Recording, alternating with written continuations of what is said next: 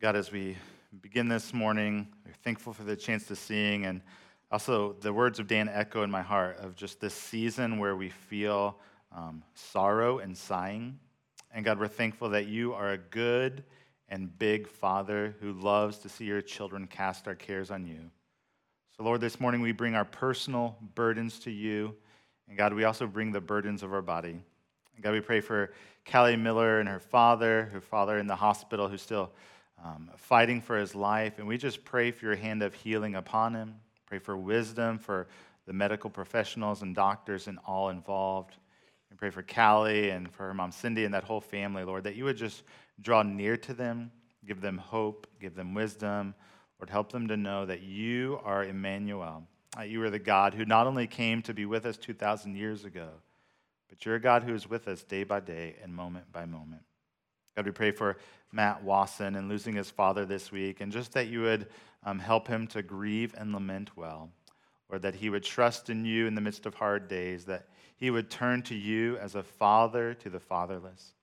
God, we're thankful that when we lose people we love, that you promise that you draw near to the brokenhearted. And God, we pray for Terry Burke as well, as she continues to fight with her bone marrow problem and then anemia, that you would strengthen her. God, we pray that every day you would give her the manna she needs to persevere, to continue to trust in you, and to lean into you. And God, as we approach your word, Lord, I pray that in the midst of a rushed week and weekend, Lord, that we would just pause and that we'd consider Jesus. That as we think about the King who came in humble circumstances, that Jesus truly would become our comfort and our joy. So we ask that this morning in Jesus' name, amen. Well, yesterday I had one of my family Christmas gatherings where we exchange gifts, eat food, and just have a good time together. I'm sure many of you are in the midst of this hectic Christmas season. And I don't know if you love this season, if it stresses you out, if it feels disappointing and painful, or if it's a combination of all of those things. But I know for me, during December, I often struggle with what I call Christian Christmas guilt. The reality is I know December, and especially Christmas, it's supposed to be about Jesus, about considering him, knowing him, and being changed by him. And yet all the busyness of this season ends up taking a lot of my time and attention. And Jesus gets pushed to the side. There are presents to wrap and to open, decorations to put up, lots of desserts to eat. Maybe you're like me and you had a cookie this morning or two. There are Christmas parties to attend. There are all the end-of-year activities and work to complete, and just all the other things that go on in December. It's not only busy, but it's also for me to get my heart wrapped up in the things of December. I mean, I do love the Christmas season. I love the lights. I love the movies, singing the songs. I feel that pressure of trying to deliver to my kids a great Christmas with memories. I want to sit and watch The Grinch and Frosty with Lily. I want to see Wyatt in those cute little baby pajamas and get the pictures. I want to get my kids presents that they'll like and that will keep them busy the next 2 weeks. It's important for me and them. But between all of the festivities of this season that compete for my time and attention, it's easy, as I said, to then not have the time or give the time to consider, what does it mean that Jesus came?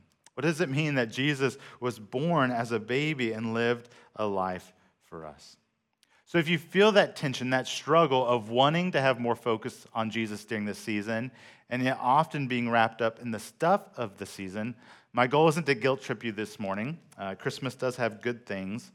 But what I want to offer instead is just that this morning, during this message, that this would be a space, kind of pause, to calm your heart, and simply to reflect on one aspect of what we learn in the Christmas story. You could talk about the birth of Jesus from a lot of different angles. You could talk about what does it mean that he's the light that came into the darkness of our world and our lives? Or how does Jesus actually bring joy and peace and hope? How is Jesus God's unique revelation that he was visible, that people talked to him and touched him? Or how does Jesus bring redemption and reconciliation? All of those are amazing realities that Jesus brings with his coming and with his birth. But this morning, I simply want to consider one aspect of his birth, and that's the fact that Jesus stoops in humility and in lowliness, and that he stoops that low for us. Jesus shows us how low he can go and how humble he is through the incarnation, through his birth, through his entire life, and then ultimately in his death. And hopefully what happens is we not only better than understand who Jesus is, but that teaches us how to relate to Jesus. The good news is that because Jesus is humble and lowly, that Jesus welcomes and receives those this morning who are humble, who are humbled, and feel lowly.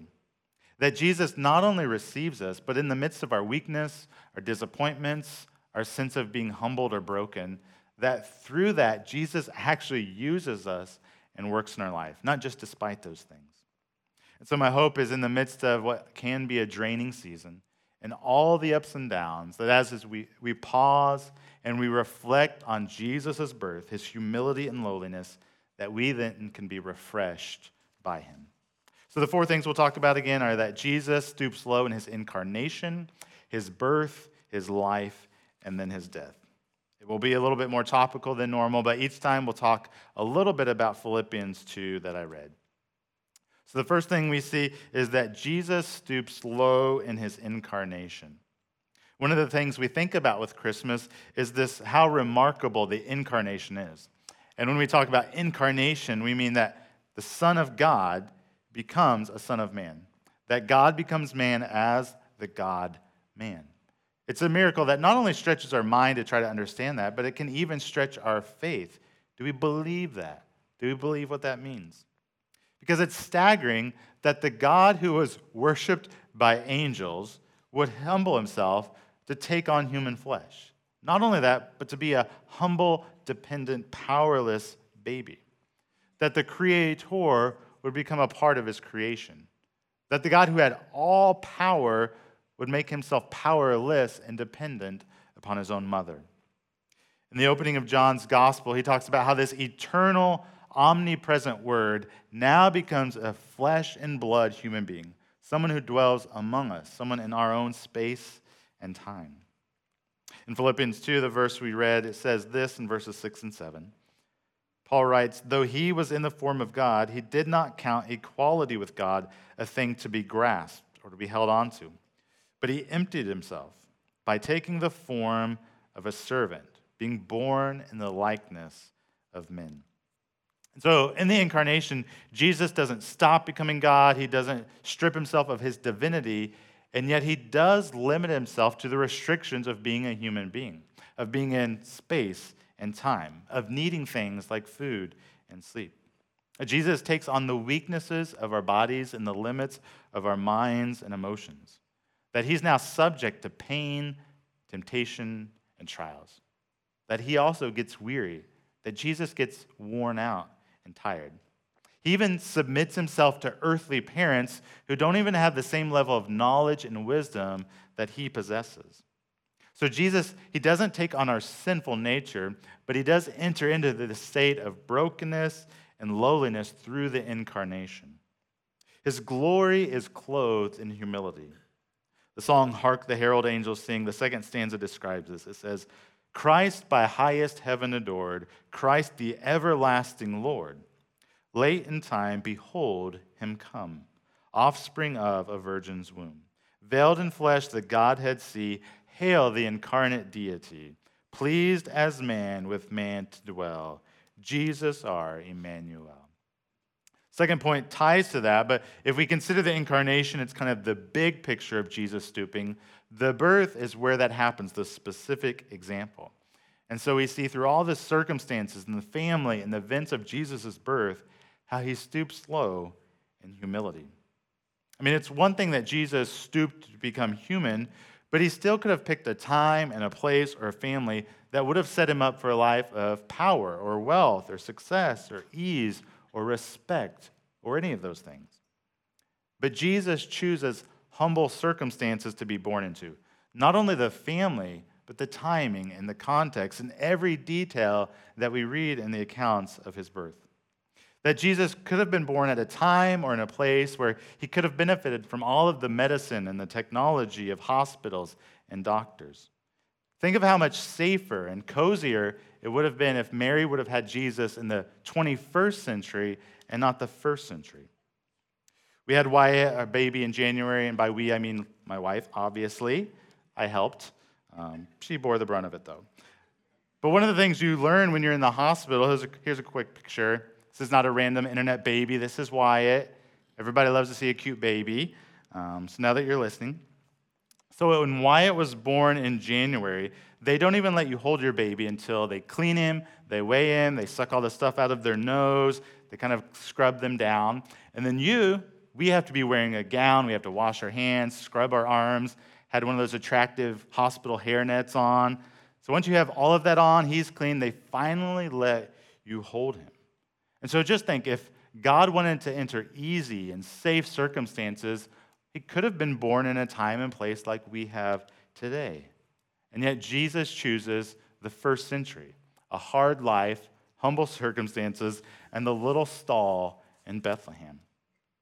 Jesus could have at least chosen a setting fitting of him. He could have chosen to be born in a palace or a mansion or into a family that had wealth or was a dignitary.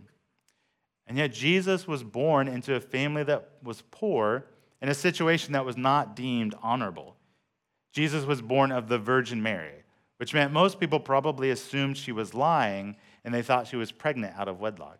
And so that was not only a social stigma at the time, but it was actually, in their law, a sin punishable by death if Joseph would have allowed it.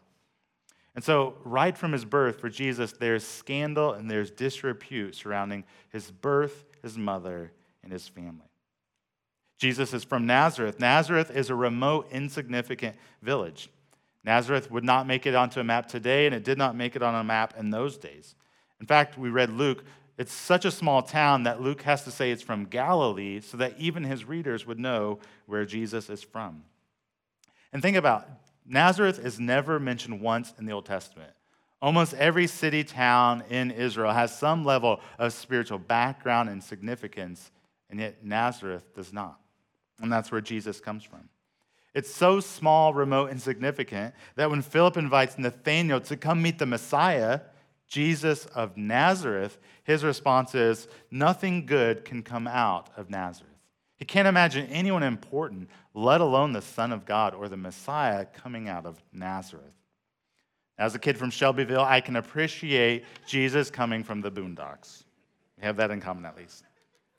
We know then Mary and Joseph, they're not only from a small village, but they're also probably poor.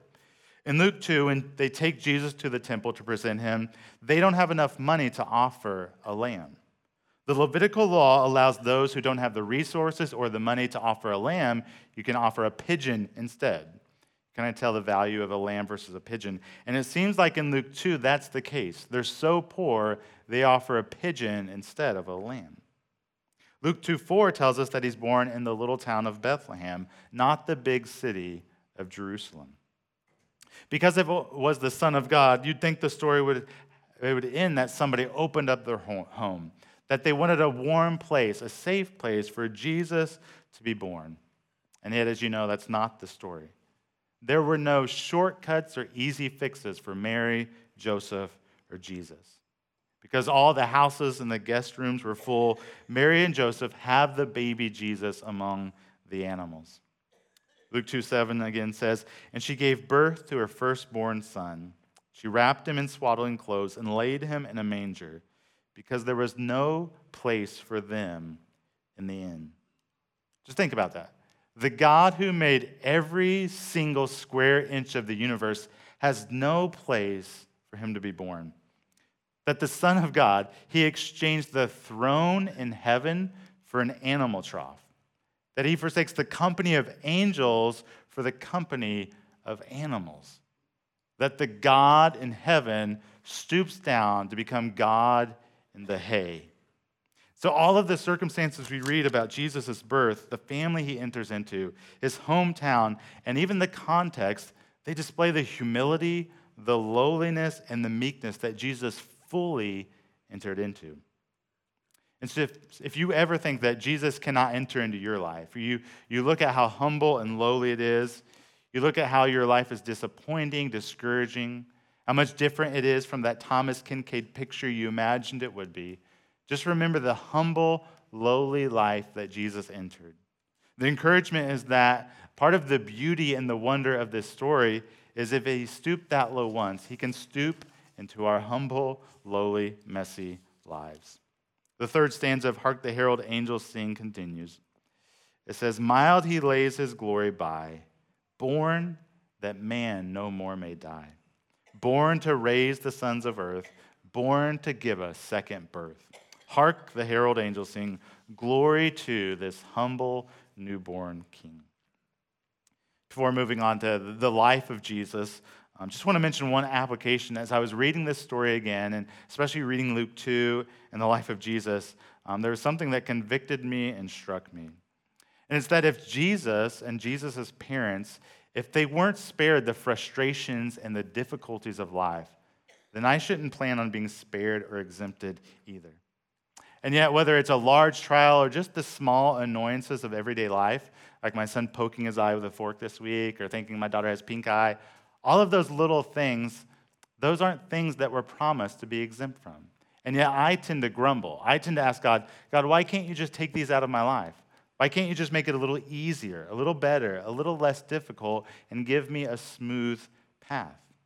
And yet when you read the story of Jesus, we see how Jesus and his parents were never given that easy, smooth path. He experienced all the normal difficulties. The father doesn't wave a magic wand and say, yeah, I know they're a poor family, but somehow I'm going to make them exempt from Caesar's taxes. The father doesn't say, yes, I know it's a long trip, but Mary has the Son of God in her belly. I'm just going to automatically put her in Bethlehem. She still has to take that long, difficult, dangerous road. God doesn't supernaturally hold a room for Jesus at the inn. He still has to be born next to a manger. And so if Jesus was not exempt from difficulties, from trials, from stress, from burdens, then we should not expect to be exempt from trials either. And yet part of what we see here is God's concern. It's not so much that you would have that cozy, easy life or help you avoid all these trials. His concern is in the midst of those to shape you, to conform you into his image through those trials. But we also see in this story that wherever you are today, these hard places in life, the humble place, these unwanted circumstances, the way you would write the story different, all of these are a reminder that God is not against you. God is still with you. That even this story does not look the way you want it. This is part of a life in a broken world. And yet, just like God was working in the story in Luke 2, just like God was going before Mary, Joseph, and Jesus, protecting them, providing for them, and caring for them, whatever the difficulty you are in today, God will continue to guide you, lead you, and protect you. He's not going to spare you the trial. He's not going to spare you the hard circumstances, but he will be with you. And he does have good purposes that you may not always see. So we see that Jesus stoops in his incarnation. Jesus stoops in his birth. The third thing we see is that Jesus stoops low in his life.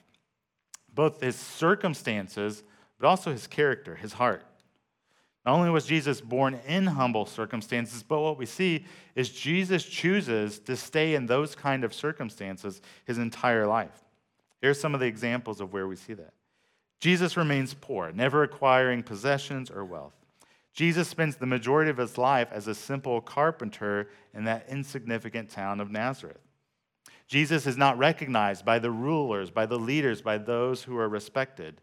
In fact, Jesus' ministry is most often to those who are sort of on the margins and neglected. Fishermen, tax collectors, those who are sick and who have diseases, the unclean, the poor, Gentiles and Samaritans, and those considered sinners. Jesus says he comes not to be served, but to serve others. Jesus rides into Jerusalem not on an impressive horse, but on a lowly donkey. He's described as a friend of sinners, the lowly people. He's described as a man who was rejected and despised by men, one who was acquainted with sorrows and grief. Jesus takes on the role of a servant, and in one of the clearest pictures, we see him get down on his knees and humbly wash his own disciples' dirty feet. He doesn't make them do that for him. He humbles himself as a servant. And so the story of Jesus, it's not just that it begins at a manger, and it's kind of this rags to riches story where he climbs the ladder, and eventually he gains respect and power and wealth. Now, the story of Jesus is he was born in a manger, and he goes lower and lower and lower, all the way to the cross. One of the best books in recent years is Gentle and Lowly by Dane Ortlund. If you come tonight, every family will get a free book if you're here in attendance. That's my gift to you. Not actually from me, I didn't buy it, but it's from Crossway. But it's my gift to you if you come. Well, the title of that book, Gentle and Lowly, it's taken from Matthew 11:29. And in Matthew 11:29, we have this rare instance where it's not the author, a Bible author describing Jesus. It's not how people around him describe Jesus. It's how Jesus himself describes the core of who he is to his people. He doesn't describe himself as mighty, as wise, as sovereign, as glorious, even though all those things are true and significant. The way Jesus describes himself to us is gentle and lowly in heart. In our home these days, we're actually using the word gentle a lot. So I mentioned my daughter. She's almost 5, and our son is almost 1. And Lily is a great big sister to Wyatt. She helps us out. She throws diapers away. She plays with him, makes him laugh, tries to keep him occupied on our road trips. She's a good sister. And yet, she doesn't really get the difference between a 5-year-old and a 1-year-old. Sometimes she thinks he's still a stuffed animal and that he doesn't have feelings when she tosses him around. She doesn't get the difference between me wrestling with her and him wrestling with him. And so often I hear these words in our house. Gentle, Lily, you need to be gentle with your brother. And so as we use this language of gentleness, gentleness means that you handle something with care because it's fragile. And so when we think of Jesus as gentle, we think about the gentleness of Jesus, it means in part that he always handles us with care. That he's aware of our weakness and our frailty. He knows how fragile you are. He knows those humble circumstances you are in. And even though Jesus has all power and glory and is mighty and has no sin in and of himself, he treats us with such gentleness and care. He knows how to draw near to us when we're afraid to draw near to him. He knows how to relate to us in our humility and lowliness because he walked a life of humility and lowliness. You never have to tell Jesus, gentle, Jesus, be gentle with me. Because Jesus is gentle and lowly, he will always treat you in a gentle way. Dane Ortlund, in his book, he says this: the reason that Jesus is in such close solidarity with us is that the difficult path we were on is not unique to us. He has journeyed on it himself. It is not only that Jesus can relieve us from our troubles, like a doctor prescribing medicine, it is also that before any relief comes, he is with us in our troubles, like a doctor who has endured the same disease. In other words, Jesus is understanding and gentle to the humble because that's the road he walked in his earthly life.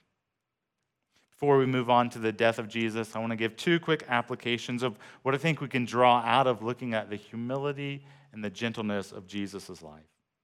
The first then is that Jesus invites the humbled and the lowly to himself to give us grace and help in our time of need. Part of my hope this morning in this sermon is that as you reflect on this aspect of Jesus, you better understand who he is, that Jesus is the humble king. But I hope you connect the dots that not only is that who he is, but that's how he relates to us. That's how he treats us as a humble king. And this morning, that is good news if you've been humbled by life, by disappointments, by battling sin, or by circumstances that you're walking in. That low place that you're in, when you feel empty, when you feel like you have nothing left to give, when you're humble or humbled, that doesn't push Jesus away. That draws Jesus near. And that could include a wide range of experiences today. Maybe life has just felt disappointing or discouraging, and you feel like you're at a low point right now. Maybe you or a loved one has been walking through a valley with failing health or a fading mind, an unwanted diagnosis. Or maybe you're looking forward to this year and all you see again are more doctors and hospital visits, and it leaves you feeling weary. Maybe every time you get on social media or even when you show up to church and you look at all the lives of other people, it feels like they have what you want or they have everything put together. Maybe as much as you long for Christmas to be this magical time of year full of memories, the reality is you already have the Christmas blues, or you feel stressed with what needs done, or you feel let down by how Christmas is anything but a Hallmark movie. Maybe trials, difficulties, and pain from the past year, the past few months, have simply worn you down and left you empty. Maybe this morning, just that daily battle, the daily grind of fighting our sin, fighting your fear, fighting your anxiety, fighting your pride, your fear of man, your lust, whatever it is, that daily fight against sin has left you humbled, seeing how much you need God's grace to fight sin, how much you need God's grace to make it another day. Or maybe there's something in your life that feels out of control, something that you know you can't manage, something that's so hard for you to even imagine how God will fix this, change it, or make it better, and it leaves you discouraged or in despair. The list could go on, and each of us are walking through our different valleys and trials. But what I know is that life in a broken, fallen world will humble us. It will lead us to that sense of feeling our need before God, of feeling lowly, and feeling humbled. Life has a way of just sweeping our feet under us, leaving us on our knees, or even flat on our face. And yet the good news of this Christmas story is the reminder that Jesus is a humble king who relates to humble, lowly people.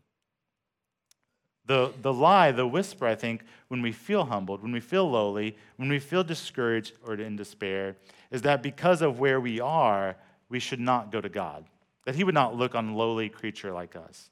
And yet one of the things that stands out to me from the Gospels is how approachable Jesus is. No one ever fears approaching Jesus. No one ever fears that they're going to be shamed or given a guilt trip. No one fears rejection. No one fears that their disease is too far gone or too appalling.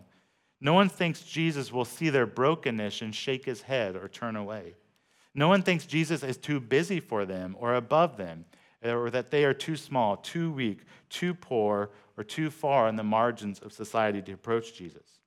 No one is held back by how little knowledge they have, how weak their faith is, how broken they are, or how much shame they carry.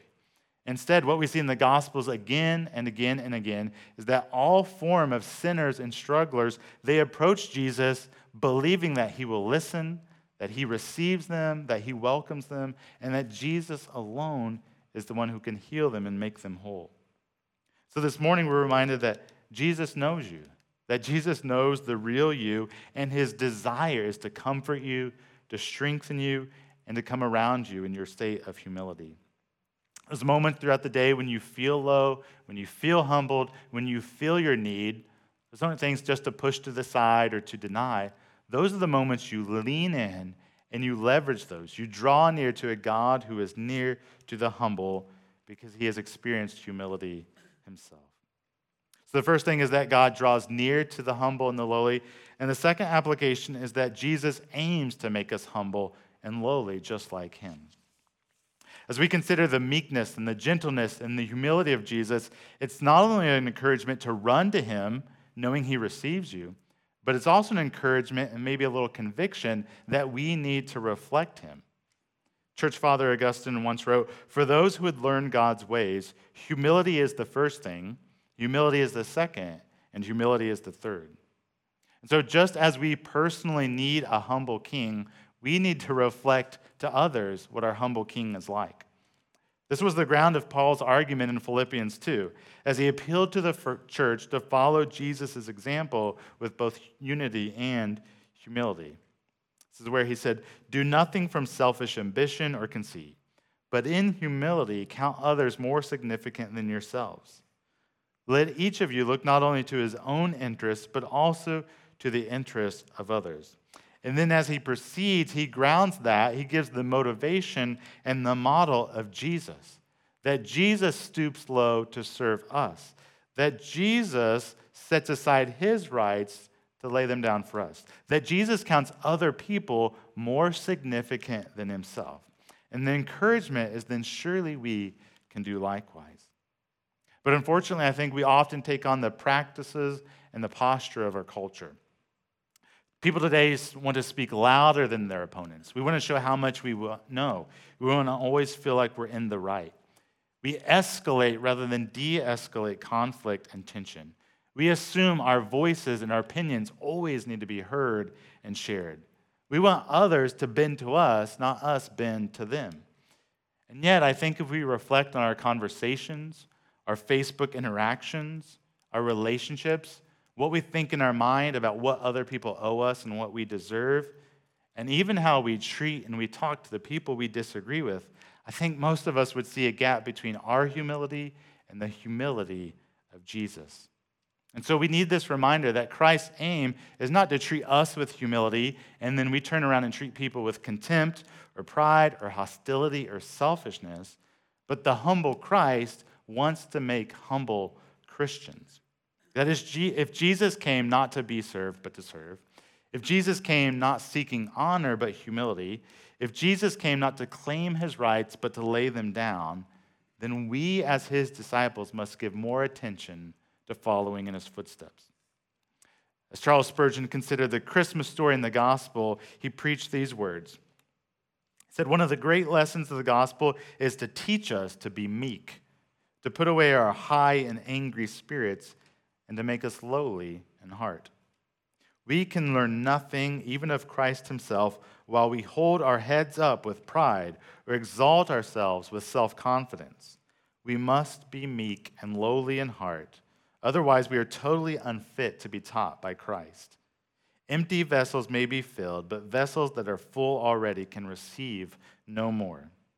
The man who knows his own emptiness can receive abundance of knowledge and wisdom and grace from Christ. But he who glories in himself is not in a fit condition to receive anything from God. So if we are to experience more of Jesus this Christmas or in 2022, and if we are to reflect more of Jesus this Christmas at our Christmas gatherings, but also in 2022, then we need to know the gentleness and lowliness of Jesus, and we need to embrace and reflect the gentleness and humility and lowliness of Jesus. The last thing I want us to consider, we've talked about his incarnation, his birth, his life, and then the greatest example of the humility of Jesus is how he stoops low in his death. We see this vividly in his bloody death on the cross. Philippians 2:8, we've read from Philippians a few times. Verse 8 continues, he humbles himself all the way to the point of becoming obedient to death, even death on a cross. And so it's one thing that Jesus would stoop to live a human life, but it's almost unfathomable that he would then allow himself to not only be killed, but to die in the most horrific, most embarrassing, most cruel way possible, the cross. That the Son of God, the righteous Son of God, allows unrighteous people to put him to death. That he is falsely accused and he does not defend himself. That he is mocked and ridiculed, but he holds his tongue. He is beaten, but he does not retaliate with the force that would crush them in an instant. And he is nailed to a cross like a criminal, cursed, embarrassed, naked, forsaken, carrying the sin and the shame of the world on his shoulders. So why? Why does Jesus do this? Why would such a king step down from his throne and be treated like a criminal on a cross, displayed and degraded? Well, the answer is he humbles himself to the point of the lowest of low on the cross so that he can rescue you, to raise you up to the highest of highs. And that's why the Christmas story, which is a true story, is such a gracious and glorious story.